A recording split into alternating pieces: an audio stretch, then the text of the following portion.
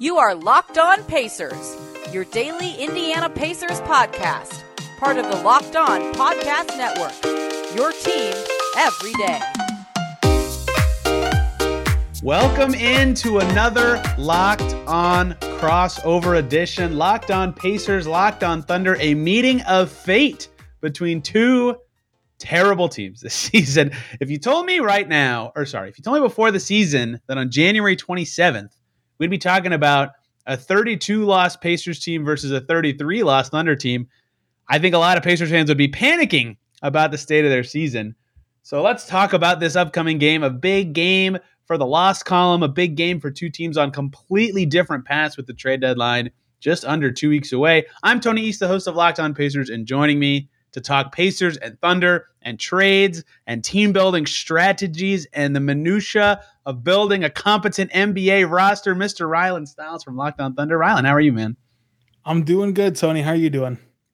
I am doing well. I just watched the Pacers give up 158 to the Hornets 2 nights ago, but then I remembered that the Pacers scored 152 on the Thunder last season, and that made me remember that it does happen sometimes, that these embarrassing losses do in fact happen. Rylan, what are Thunder fans calling this game for the Thunder? You told me before we started recording.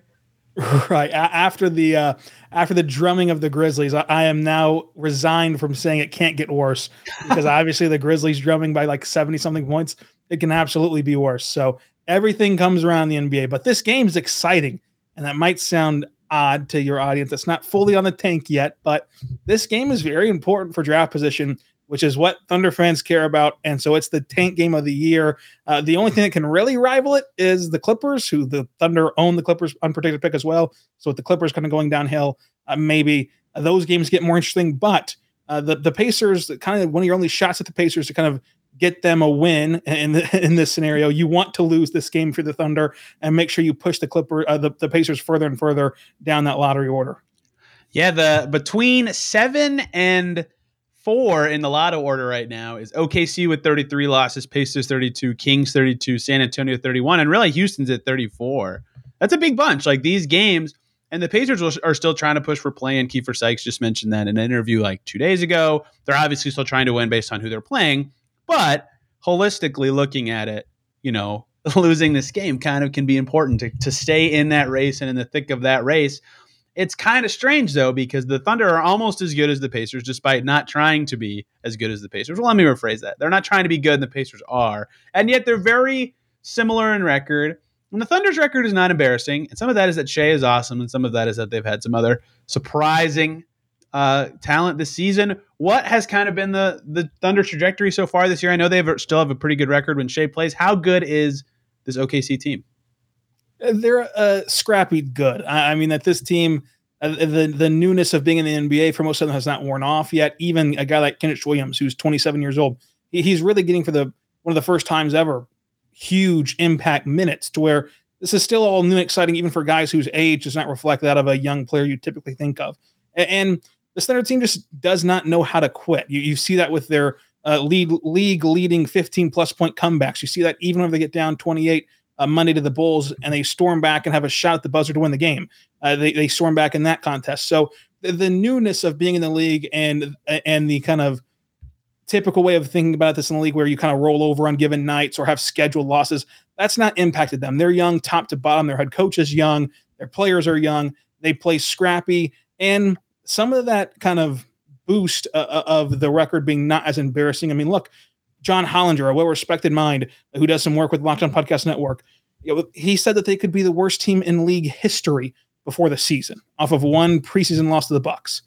And that was kind of the expectation, although not that dramatic, for the Thunder coming into this year. And they haven't done that because largely Josh Giddey, who started every game of this season that he's been healthy for, has been phenomenal with that sixth pick. And many people thought maybe it'd take him a few games at least, or years, but he's hit the ground running as a member of the Thunder. And so he's been a huge upside improvement for the Thunder.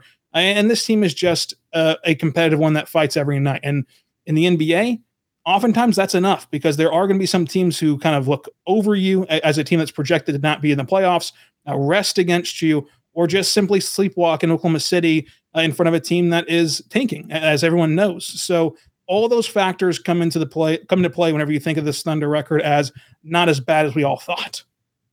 Yeah, certainly true. And calling them the worst team in the NBA before the season starts, like the day when Shea plays are still good. Like 2 years or his first year with you guys, the Thunder were trying to be good. So they had a winning record when Shea played that year. They were 15-20 when Shea played last season.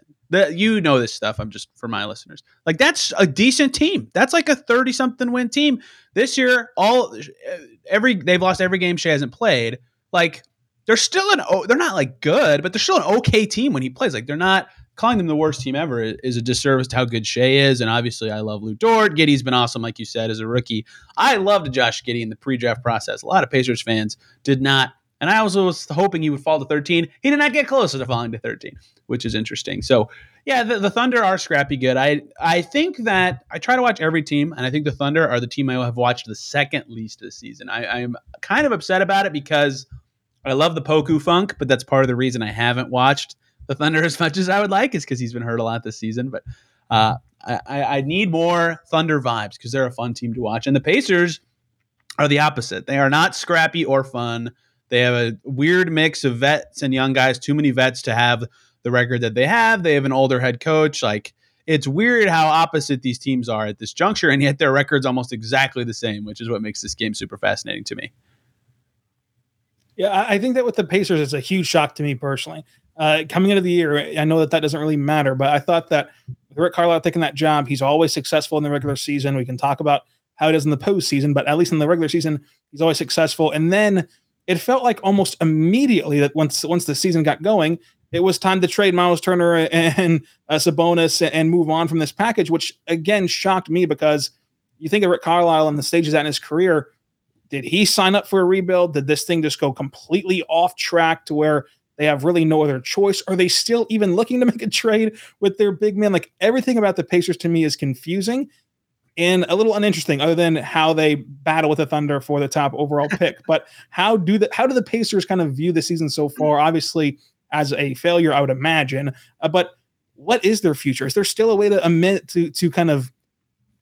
this to where you can keep Sabonis and Turner, and this is just one step back year for in return next year getting back to a playoff caliber team or better?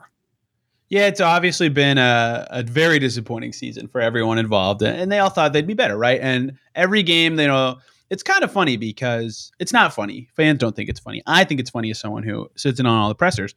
They clearly are talented enough to be better than this. They made the play-in last year. They made the playoffs with largely the same team 2 years ago.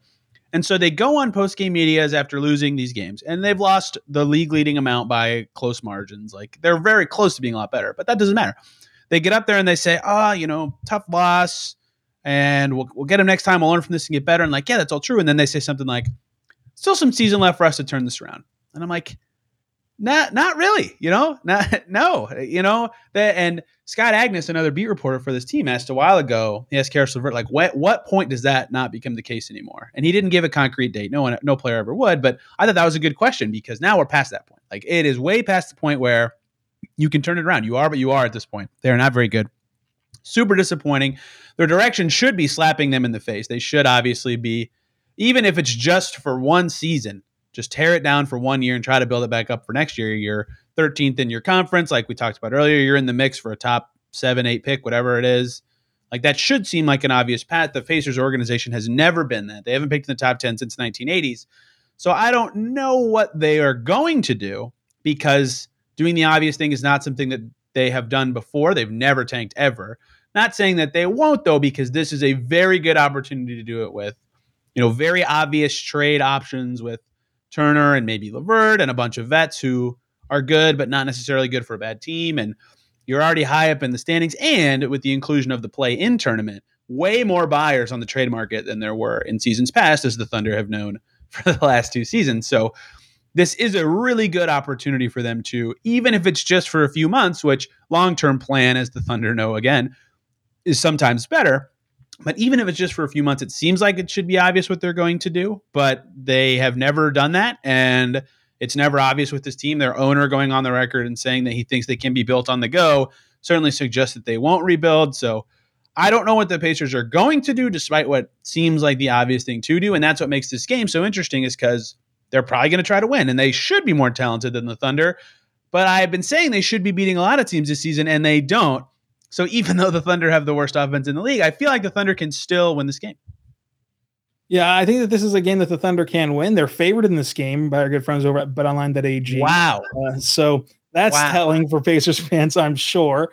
And I trust Mark and this Thunder team to be more aggressive tonight. I trust them to be more prepared. I trust them to be more to want it more than the Pacers do. So if I had to bet right now, I'd take the Thunder in this game because of all those factors of it seems like the Pacers are lackadaisical, as you mentioned there, where it's always the goalpost is always moving on when these games start to quote unquote matter. For the Thunder, they want every single game. And you're seeing Shea play 38 minutes a night, just trying his heart out to win these games and just exhausted at the end of these games trying to win. And not that these losses are wearing on him, but just that he's that kind of leader of this team door. He's not going to let them have a couple lazy performances. I can count on one hand over the last 2 years, even through all of this losing, even through these entirely bad rosters at times, how often this team looked disinterested.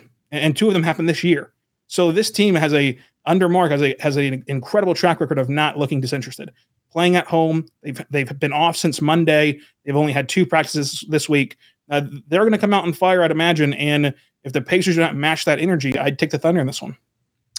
That's very possible. We'll get a little more nitty-gritty in a second, but you just brought up our good friends over at betonline.ag, and I would like to talk about them a little more because they would like to wish you a happy new betting year as the march through the playoffs and beyond continues. NFL championship weekend coming up. It's going to be super fun to watch all those star QBs and Jimmy Garoppolo play. And BetOnline remains the number one spot for all the sports wagering action for 2022. It's a new year, and they've got a new updated desktop and mobile website for you to sign up today and receive a 50% welcome bonus. All you got to do to get that 50% bonus with your first deposit is use our promo code LOCKEDON, all one word, to get started. They've got football, basketball, hockey, boxing, UFC, your favorite Vegas casino games. Don't wait to take advantage of all the amazing offers available for 2022. BetOnline is the fastest and easiest way to wager on all your favorite sports. BetOnline.ag, where the game starts. Whether you're here for Locked On Thunder or Locked On Pacers, thank you for making us your first listen every single day. And for your second listen, I did not brief Rylan on this, but I will say, go check out Locked On Warriors to hear about all-star starter Andrew Wiggins. What crazy stuff. The Warriors guys will have all the takes on that. I mentioned a second ago, Ron, before we talk about the future of these teams, that the Thunder have the 30th ranked offense in the NBA, and their defense is good. They're 15th in the league. That's better than the Pacers defense, which is, again, another crazy thing about this Pacers team this year. What are the Thunder bad at that the Pacers could potentially exploit to win this game? Well, they're terrible at interior defense, and that showed on Monday. As Vucevic was incredible. And I praised the Thunder in that game against Vucevic because in the first half, really the first 3 quarters, Vucevic was dominant. He looked like his all-star self. I mean, he had tons of points, tons of rebounds, tons of blocks, and he was a living and the breathing part of the Bulls offense. And then Mark decides to put a 6'7" wing on him in Kendrick Williams, and it worked. He thought outside the box. He did not go with the traditional feeling of, well, we have to lose with our quote unquote center because that's the way it's always been done, and there's nothing we can do. He put a small forward on the big man for Chicago, and it worked down the stretch. Now, can you sustain that for the course of an entire game? Probably not. But the Thunder are going to have to get creative to stop inside forces against teams. So that's the biggest area that teams can thrive on that. And also the Thunder have struggled at times to run teams off the 3-point line, which might be a piece where they can be successful at. But really, this team's only flaw is their lack of shooting, to where they can shoot themselves out of games. The drive and kick passes lead the league in the NBA for SGA, and he's a great offensive player. But when you're driving and kicking to a guy who misses, what is it all for at times? Right. So the Pacers' hope would be, again, interior offense for them, and the Thunder just don't have it on this night shooting the basketball. Yeah, Pacers 26th in 3-point percentage, and still a full percentage and a half above the Thunder, who are last in 3-point percentage this season. And the Pacers can relate to kicking to bad shooters because they have a bunch of possessions where they labor and kick it out to a wide open 3, and it's Torrey Craig shooting. And Torrey Craig is a fine player, but that's not necessarily an awesome possession, especially when you have to work hard for the shot. I think this game could, result-wise, come down to, does Sabonis play, right? Because of what you just mentioned, the Thunder being bad at. Sabonis is officially listed as questionable. He's missed the last couple games for the Pacers with an ankle injury. I don't know if he'll play. They have a back-to-back coming up. They have Dallas over the weekend and, the Carlisle Bowl. So I wonder how the Pacers will get up for that. But, if you recall the game I mentioned earlier where the Pacers hung 152 on OKC last May, Sabonis returned from injury that night and had 26, 19, and 14, right? Like he killed them. And so I think he can do that again if he plays. And then I would pick the Pacers to win. If he doesn't play, Goga Batadze is a nice player and he's been having a nice stretch recently. In fact, probably the best stretch of his career. But he's not really good at taking advantage of mismatches. And their backup big Isaiah Jackson, during all these injuries, he can't really beat a matchup with his current skill set. So that could even be something that the Thunder don't need to struggle with if Sabonis doesn't play. So it could just be who shoots the three better. I'm not sure. We'll see. Yeah, and a big blow to the Thunder is that Derek Favors is out in this game. He's been out for the last week with a back injury. And although he's not incredible as a defender down low, and although he's still a little undersized in certain matchups, he's kind of the best the Thunder have, and he only plays in small spurts, but those small spurts are good enough to help their interior defense. So he's out. So the Thunder are going to rely on 6'9" to 6'7" guys down low in the rim, and we'll see how that goes. Darius Baisley has been an elite shot blocker this year. Maybe that can help on the help side defense from him, but ultimately, if Sabonis plays, I would imagine he has a big game, and I imagine the Pacers win. I think that it can come down to just Sabonis. So besides just Shea is awesome, but he is. What are the Pacers going to struggle with the Thunder? I think that with Josh Giddey, he just creates so much opportunity. He can pass with either hand. He can see things on the floor that hardly anyone in the league can see. He's not afraid to take a chance on a cross-court skip pass from corner to corner, and he's an elite inbounder. And so off of that inbounding ability comes great out-of-timeout plays or side-out plays for the Thunder. They've been fantastic at drawing those up as well. So besides SGA, you're looking at Kenrich Williams' impact off the bench. He's been huge on both ends of the floor, shooting a career best in three, as Mike Muscala is as well. Those two guys helping out. And then it comes down to, for the Thunder, Trey Mann and Ty Jerome off the bench. Trey Mann and Ty Jerome both can have lethal scoring nights, and Trey Mann specifically can score at three levels, and he has that beautiful step back three. He hits one almost every game, so we'll see if he can do that again. But for the Thunder, it's kind of a collective effort past Shea. It's just who's going to have the hot hand, and sometimes nobody has the hot hand besides Shea, and that's just the bottom line. But there's a few guys who can make some things happen for the Thunder, and I think that even Lou Dort getting hot from three and being more efficient as he was Monday from distance can really help this Thunder offense. So we'll see what brand of team the Thunder pull out in this game. Final question for you about the Thunder. What is the first year of Josh Giddey's career where he averages a triple-double? I mean, it's a lot to happen at some point, right? Like, it's a lot to happen. That's a great question. I think that the hardest part might be points for him because we're seeing. I agree. Didn't he have the 0-point double-double recently? Yeah, he had a 0-point double-double. He's an elite rebounder for a guard. Fantastic passer. That his numbers really should be better averages on assists because of just, again, the Shea factor. If you drive and kick to somebody and they can't hit the shot. So Shea suffers from that. Josh Giddey suffers from that. As this team gets more built up, you're going to see those assist numbers climb for both those guys exchanging the lead guard role. I think that it is a lock that in a season at least, Josh Giddey will average triple-double because we see this guy with such a hard work ethic.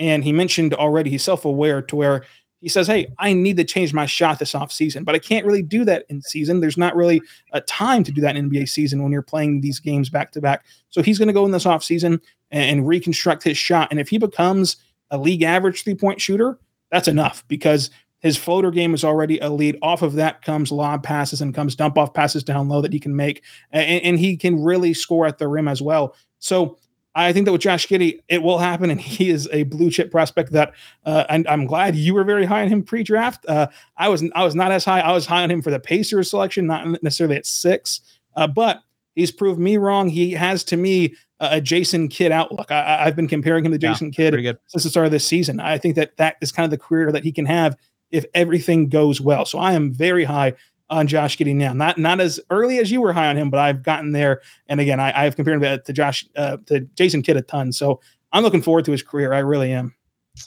So I did the my Pacers trade deadline primer preview, whatever you want to call it, podcast 2 days ago. And I had one Thunder player in my Pacers targets I would target list. Can you guess who it was? If you didn't listen already. I have not listened yet. I'm going to get on that. But that's totally fine. I'm hoping it's not SGA because if that at that point I have to just explode.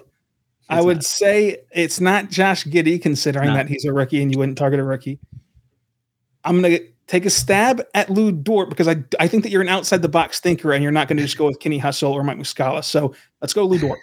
It was not Lou Dort, although I love me some Lou Dort. It is weird how many Thunder players I have a basketball crush on. It was not Lou Dort, and I will tell you now. It is Darius Bazley. And I know that Baze has a lot of flaws in his game, has yet to become an efficient play finisher or anything like that. But I think that the Pacers are bereft of athleticism, and he is an athletic wing for sure, and he's coming around on defense a little bit. So he certainly's got a ways to go being an offensive threat of any kind, but I like the skills he has and thinks he would fit well with the Chris Duarte, Isaiah Jackson plus stuff core the Pacers would be building. What kind of price would Bazley have if he's even available?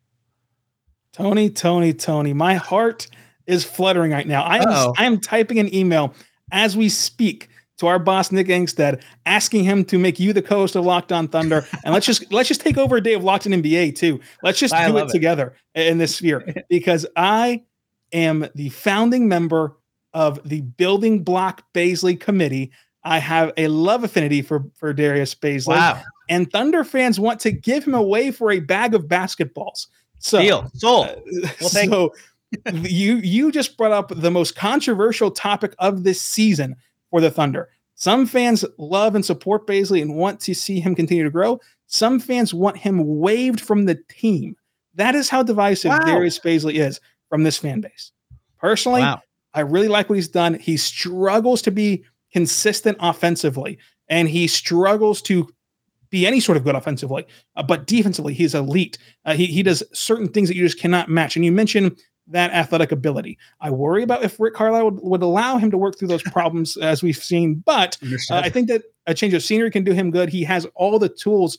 He just needs to get the results, right? The process is there. The ability is there. He's not getting results, though. And sometimes players never get those results, but sometimes just a minor tweak can have the results that they're looking for. So I do think he's an interesting trade target, though, because the Thunder picked up his option, although the Thunder typically do not like paying guys who are not going to be slam dunk guys. You look at Hamidou Diallo, who was fantastic last year at the start of the year. He had phenomenal games in New York. He had phenomenal games to start the season. A borderline starter for that team last year, and they trade him for Sue Mikhailuk, who they don't re-sign. And the Pacers re-signed Hamidou. He's had some nice games this year in Detroit. Obviously, you're not kicking yourself for trading Hamidou Diallo. You weren't going to pay him anyway. You got a flyer-ins fee and a second-round pick for Hamidou Diallo. And so the Thunder have that track record of, if we're not totally in love with somebody, let's just get something for him and restart that cycle, restart that process. So I do think that he's an under-the-radar kind of guy, and I'm glad I called it that you're going to think outside the box here. I think he's an under-the-radar target because of Sam Presti's history with trading away those guys who maybe he's not in love with extending. But ultimately do keep Bazley past the deadline, although the asking price wouldn't be that much, I don't think. I think that trading Bazley, who you're going to view as a flyer prospect that does not really produce but has upside, you just be looking for that same thing in return. Who's a guy that has one more year that we can play with, that is a flyer prospect that maybe hasn't panned out yet, but we think if we get him with our staff and our organization, we can unlock him. And if we don't, who really cares? It's a nothing-for-nothing swap at that point. Yeah, maybe it'd be Goga Bitadze then. I mean, he fits that bill kind of well. But I was going to say that the trouble for a Bazley trade, given what I perceive his value to be, and obviously he's flawed. His value's not that high. Pacers' first-round pick is way too high for him. And I was about to say they don't have any good second-rounders, so they can't do that. But their own second-rounder is kind of good. I forgot that I'm covering a bad team again. But that doesn't feel like, I don't know, that doesn't feel like quite enough. I think you'd agree with that. So it's a tough medium to find.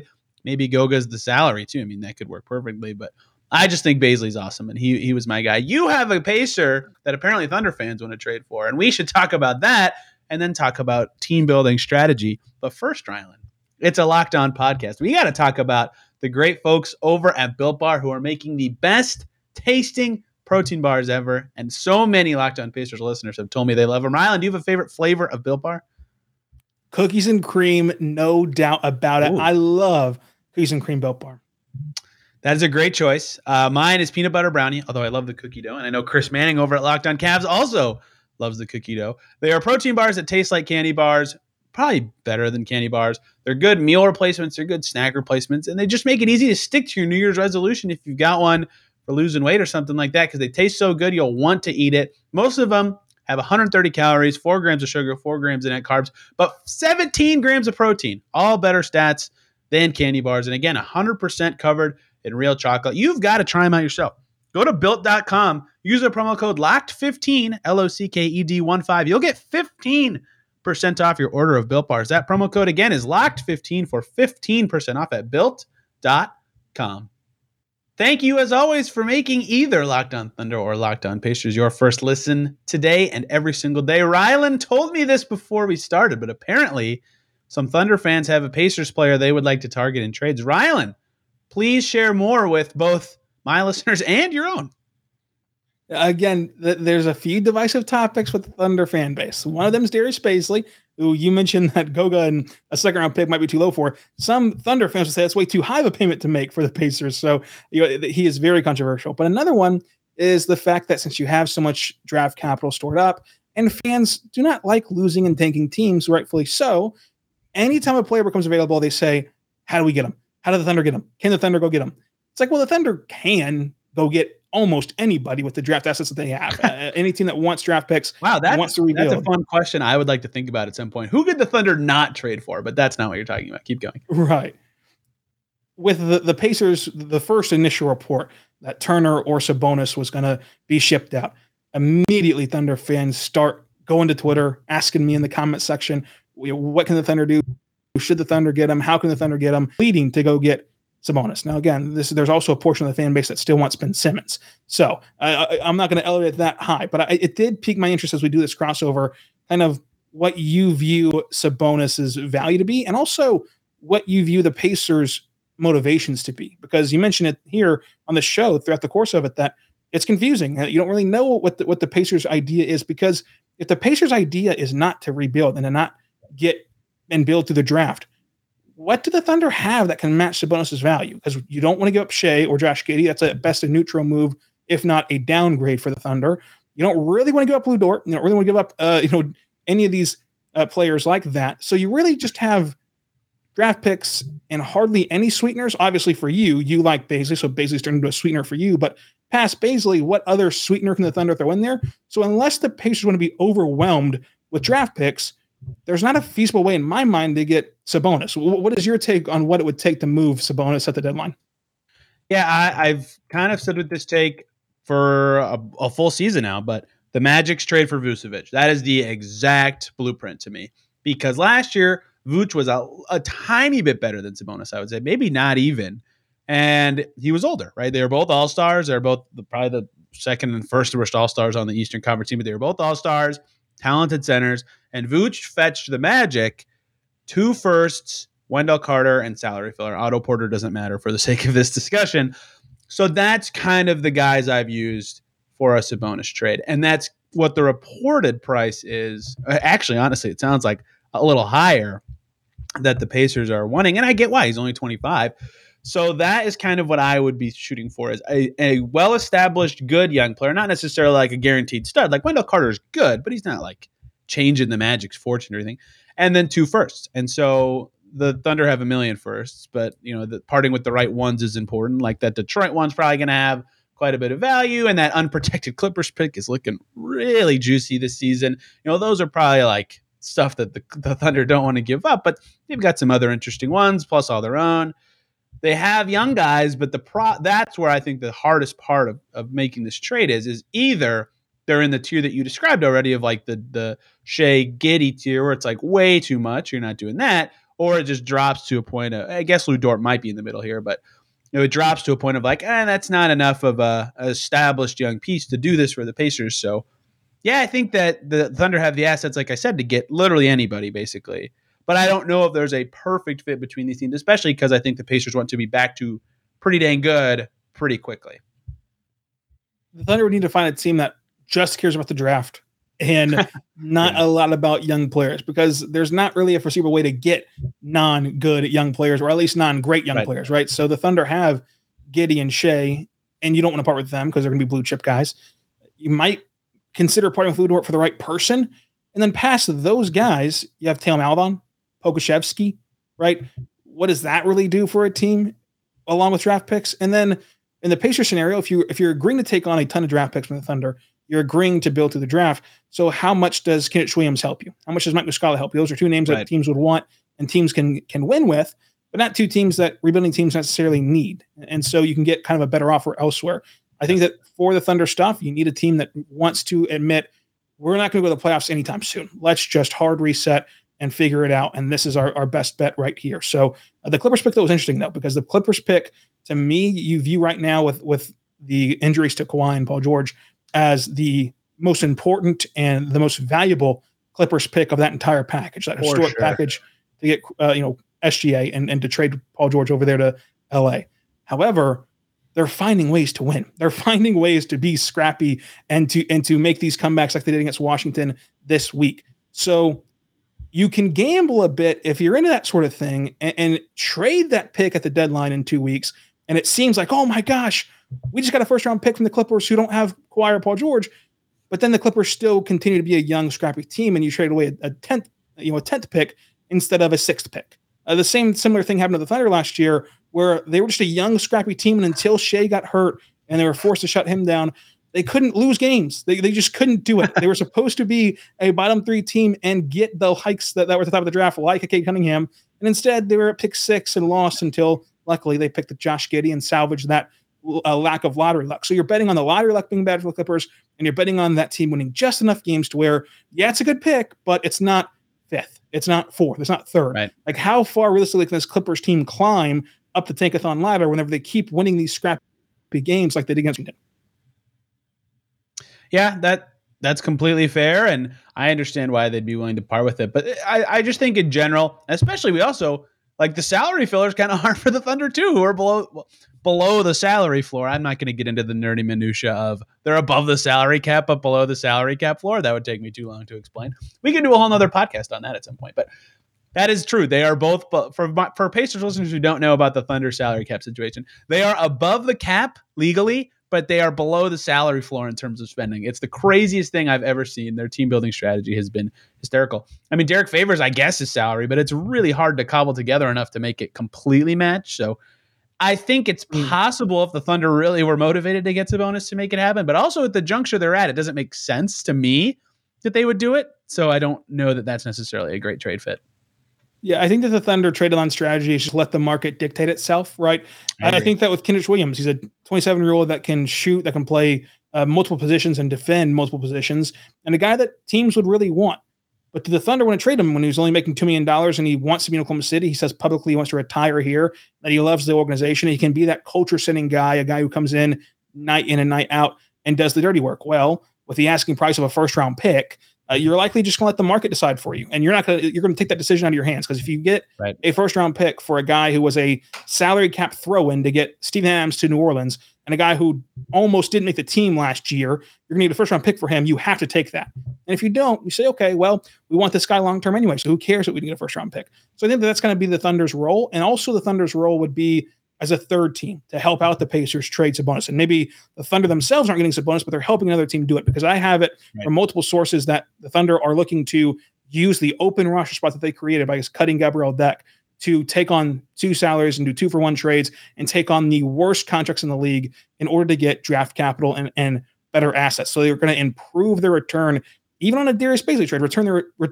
improve their return by saying, okay, we're going to give you Bazley and take away your worst contract. And then maybe that elevates his status as well. Not that Bazley will get moved or anything, but just a prime example of how taking on salary helps the Thunder. And so they're looking to do that with that open roster spot and that weird quirk in the cap where they're under the salary cap floor by $23 million. So they're looking to take on a ton of money here at the deadline. And so it just comes down to how can they help? How can they facilitate the market in a ton of different trades like Kenny Hustle, and also like facilitating a third team trade, hopping in there like Cleveland hopped in and got Allen last trade deadline. So that's kind of the Thunder's role in all of this.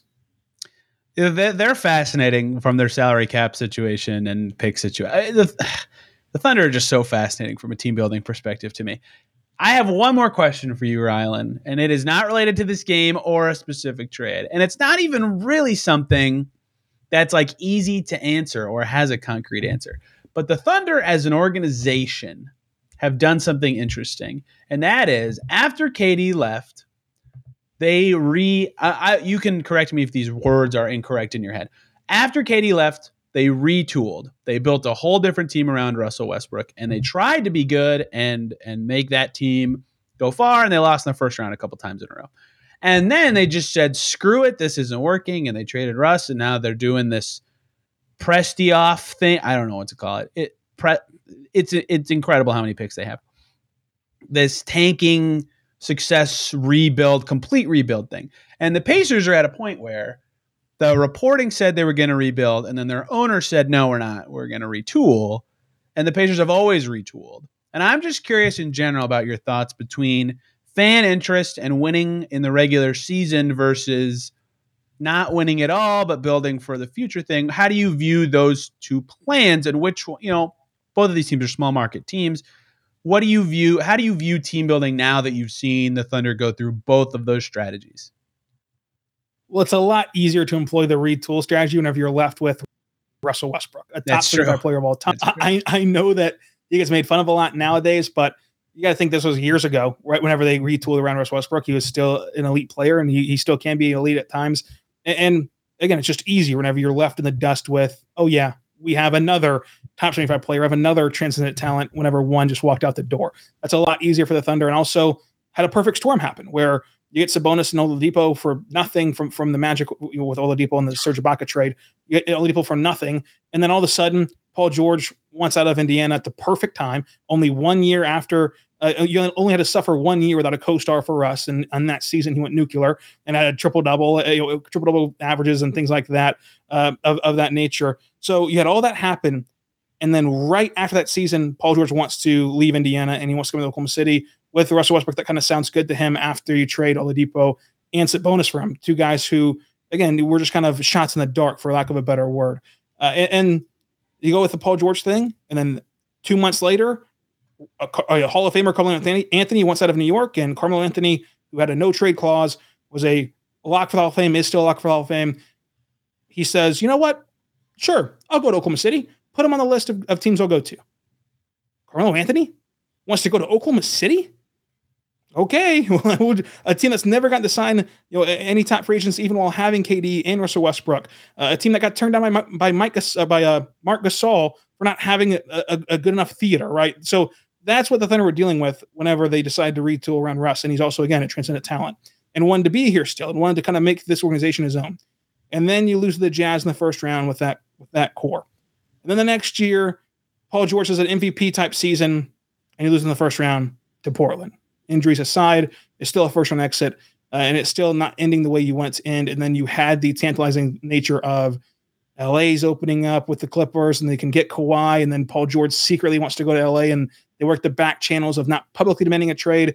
The Thunder that was their best piece of work right there, is by not allowing the trade to get out and not allowing the demands of the trade from both Russ and Paul George. Yeah, the Pacers know all about public Paul George trade demands. Right. If Paul George simply takes that to Woj first and not Sam Presti, the Thunder don't get half of what they got for Paul George. Yeah, they might be still retooling instead of rebuilding. Exactly. So I think that all of that have factored in, right? And then you get the Chris Paul team that was not supposed to be good, that had a 0.2% chance to go to the playoffs. Nobody thought they'd be good. We thought that was going to be the first year of the tank. And then before the pandemic, were fighting for home court advantage in the playoffs. The Thunder ride of team building has taken many different turns, because you thought that the team would crumble after KD. You thought the team would crumble after the Paul George trade, and you got an old Chris Paul who people were down on that Westbrook swap with Chris Paul, and they never would crumble. And then last year, thought they'd be awful and be the lock for the top overall pick for Cade Cunningham. And then they hung around too long, and they had a resurgence from Al Horford, had a resurgence from George Hill before his thumb injury, and then you had SGA emerge into a star. And so ultimately, though, I prefer the tanking method that they're doing now than just trying to patchwork it together, because it's hard to win the NBA. The Thunder had Russell Westbrook and Paul George in their primes at the same time, and it resulted in them not getting past the first round. So retooling around Shea, sure, they could retool around Shea. He's good enough to get them to the play-in every single year and the playoffs every single year, and to win 40 games or whatever it takes to get to the playoffs.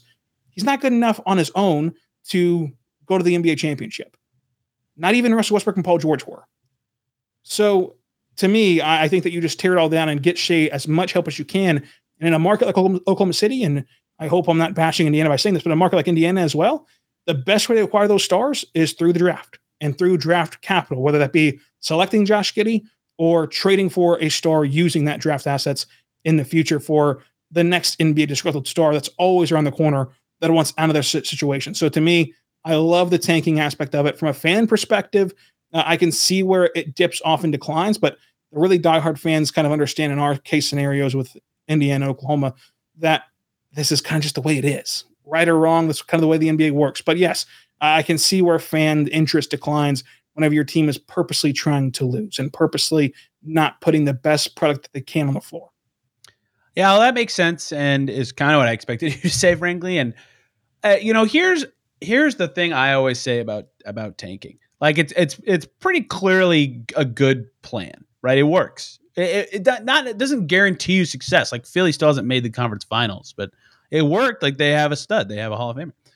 The thing is, I hate that the NBA has created a system where being awful on purpose for a while is a good strategy. That's what I hate about it. And that, like, it's morally stupid to me that a sport is like, yes, go be bad. It will work out for you in the long term. And it's going to be hard just because of how basketball is played and how much one player can change entire games to ever fix it. But that's my beef with tanking if I had one. So that's why I'm always like less into it and less rosy about it. That said, yeah, if the Pacers did it this year, it'd be smart in their situation. So I think it's more likely that they try to do some sort of retool or mini build on the fly kind of thing and try to be good next year. But it would not be a bad idea. And I think that there are merits to, okay, let's just strip this down to the bare bones. And okay, we've got Duarte and Isaiah Jackson. Let's go from there and see what we can do. But yeah, it's a fascinating thing. And it's fascinating how the NBA is like, yeah, we don't care if teams tank. It's fine with us.